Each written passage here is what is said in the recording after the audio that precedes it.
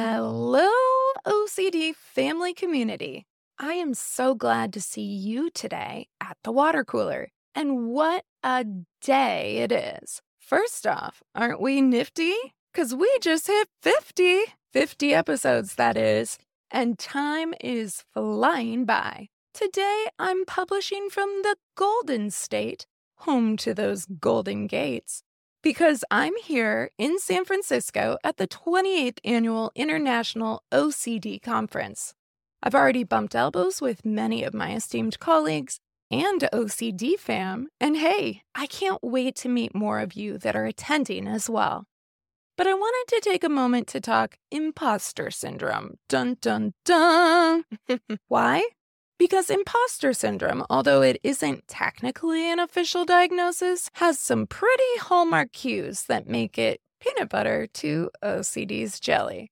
Now, let me throw out a few disclaimers here first. First, this isn't therapy. No, it's not. And imposter syndrome isn't mutually exclusive to OCD. Translation, just because someone may experience imposter syndrome doesn't mean that they have OCD or vice versa. But I wanted to dive into this chat because I'm here at the conference and I guarantee that we'll be having some imposter syndrome kicking in big time. So what is imposter syndrome? Well, I'm going to reference our accomplice-in-chief for many of our health OCD fam, WebMD. Very simply stated, Alexandra Benisek states on her February 15th, 2022 publication, which I'll note was medically reviewed by Dr. Neha Pathak, that, quote, if you tend to doubt your own skills and accomplishments despite what others think, you may have imposter syndrome, end quote. Now, that word may, it leaves a lot of room for variability, and it doesn't show a causal relationship. So my research fam can back us up that so far, we're not saying a whole lot. But let's let that marinate for a moment in just how we conceptualize OCD, where some people even go as far as just referring to OCD as the doubting disorder. Benisek goes on to describe that, quote, someone who feels they aren't as capable as others think and fear they'll be exposed as a fraud. She then further notes that many psychologists consider this a, quote, serious form of self-doubt, end quote. And comorbidities like anxiety and depression often accompany this condition. Next, Benisek provides a checklist because our compulsions, they love a good checklist. Am I right? I'm kidding. Well, I'm not kidding about compulsion's special interests. But we are information seeking here for the truth of the matter, not reassurance seeking. I wouldn't do you a dirty like that, fam. But I have to say, reading this felt very akin to some of those blanket lists you can read in like a fashion or a beauty magazine. You know the type. You might be a good lover if ... But hey, this is WebMD, right? Healthy anxiety peeps. It's medically reviewed, so it's gotta be true-ish, right? I would not be citing this from WebMD if I did not think this article had proper research-based facts.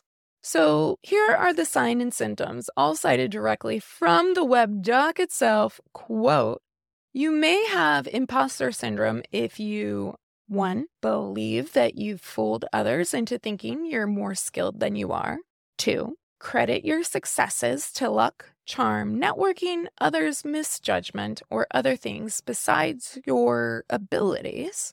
Or 3. Notice, quote, in quote, of the quote, the imposter cycle, end quote. This happens when you start a task either with intense over-preparation or with procrastination, followed by frantic planning. When you finish the task successfully, you feel accomplished and relieved. And this cycle starts over when a new task comes along and again triggers feelings of anxiety and doubt. End quote. Now, is anyone else here getting like that total classical and operant conditioning vibe from this imposter cycle stuff? New fam's gonna be like, what? What is she talking about? Newer crew, no worries. I've got you, boo. All of this is to say, when we're learning about OCD, particularly through an ERP, that's an exposure and response prevention lens, This describes a lot of the behavioral learning that occurs for our loved ones or selves when it comes to OCD. It's the first treatment that quenches that I covered here at the water cooler this summer, and there's gobs more info in the earlier full-length episodes of OCD Family podcasts sprinkled throughout Season 1. Also, there's a lot of great resources like IOCDF and NoCD. And hey, if you're here at the conference, I guarantee you can find yourself a session or two, or most, to learn more about ERP. We can also conceptualize imposter syndrome through an ICBT lens, because that's how we do it here, fam. ICBT, or inference-based CBT, is the second treatment that quenches, which I also highlighted last month here at the water cooler, and again throughout Season 1. Because if our feared possible self procures, what if I'm an imposter, or negligent, or immoral, or my identity, it's not what I thought it was, then it makes sense that we would experience inferential confusion, simply stated, that distressing, absorbing possibility. That the stories proposing all of these different possible outcomes yields from this place of doubt. And doubt the verb, fam, right? Not the feeling, not anxiety, but doubt. The act, the actual verb, doubting your here and now reality. If you're newer to ICBT or OCD in general, everything I just said probably sounds like word salad, particularly if you're used to examining OCD through an ERP lens. But if you're interested in learning more, feel free to watch the Treatment That Quenches episode from this summer. Tune in to any of those full-length episodes in Season 1. Head on over to icbt.online to learn more information or where you can find a treatment provider practicing ICBT. Or if you're here at the conference, there's going to be a great session on ICBT from some of our lead experts in the treatment field. Lastly, we can conceptualize imposter syndrome even through a medication support lens. I'm not a doctor, y'all. I'm a therapist. But I'm not your therapist. But I will say, sometimes folks will express concern about taking medication because what if it changes who I am? It alters my personality. What if this is how life is supposed to be, and I'm supposed to feel this pain and agonize, and I am just screwing with my own prime directive here, people? Or for sure, there's this one. I don't want to have to be dependent on something to live life, right? No offense to you, water, air, food, shelter. Am I a fraud now? Or would that person be a fraud? Blah. Enter spiral. Again, if this is you or your loved one, talk with your docs. But might I just offer a thought for your consideration? What if it's the thought that's the problem, not the pill, or the doctor, or the therapist, or the psychiatrist, or the proposed treatment plan? Because if it looks like an intrusive thought and reasons like an obsessional doubt, then maybe it's more of an OCD trick than a medication problem. Or it's totally the pill whatevs. Like I said, though, talk with your doc, the real doc, not the WebMD doc, right? That's not your doctor. So all of this is to say, when we look at the thumbprint of imposter syndrome, there's a whole lot of overlap with OCD. And I know y'all, I know this is a struggle for so many of our OCD fam because I've sat with these warriors in my sessions. I've learned from their courage, whether as peer advocates, professional advocates, at IOCDF trainings like this one, or even within my own personal relationships. And so while imposter syndrome doesn't equal OCD, it's definitely a subtype or a theme that shows up fairly regularly. So in closing, for anyone who happens to be at this conference wondering, am I actually qualified to do this training? Whether you're the presenter, going, what if I'm a fraud and I talk and my colleagues and attendees, they see all my errors or they challenge them or they're just like so embarrassed for me. And how am I ever going to show my face around this community again? Yeah, presenters, researchers, therapists, doctors, they can have OCD too. Not all do, but some do. Or if you're a professional or a researcher even sitting in on a session, wow, they are explaining this so clearly, and I never can explain this so clearly. I'm never going to measure up or be able to help my clients or research the way they do. I'm such a fraud. Whether you're a person attending because you or a loved one has OCD, What if what I'm experiencing isn't really OCD? What if I fooled everyone and myself being here and now I'm just here hearing these talks and meeting people? What will happen when they find out I maybe don't even actually belong or have it?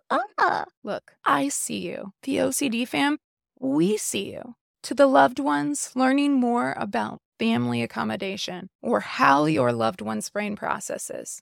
To the fam sitting there kicking themselves because they love their OCD warriors so much and they're learning how all of their tireless efforts, sometimes for days, sometimes for weeks, sometimes for years, decades even for a few, they were actually just reinforcing OCD's strength.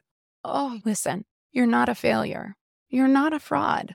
Thank you for trying to help your loved one so much.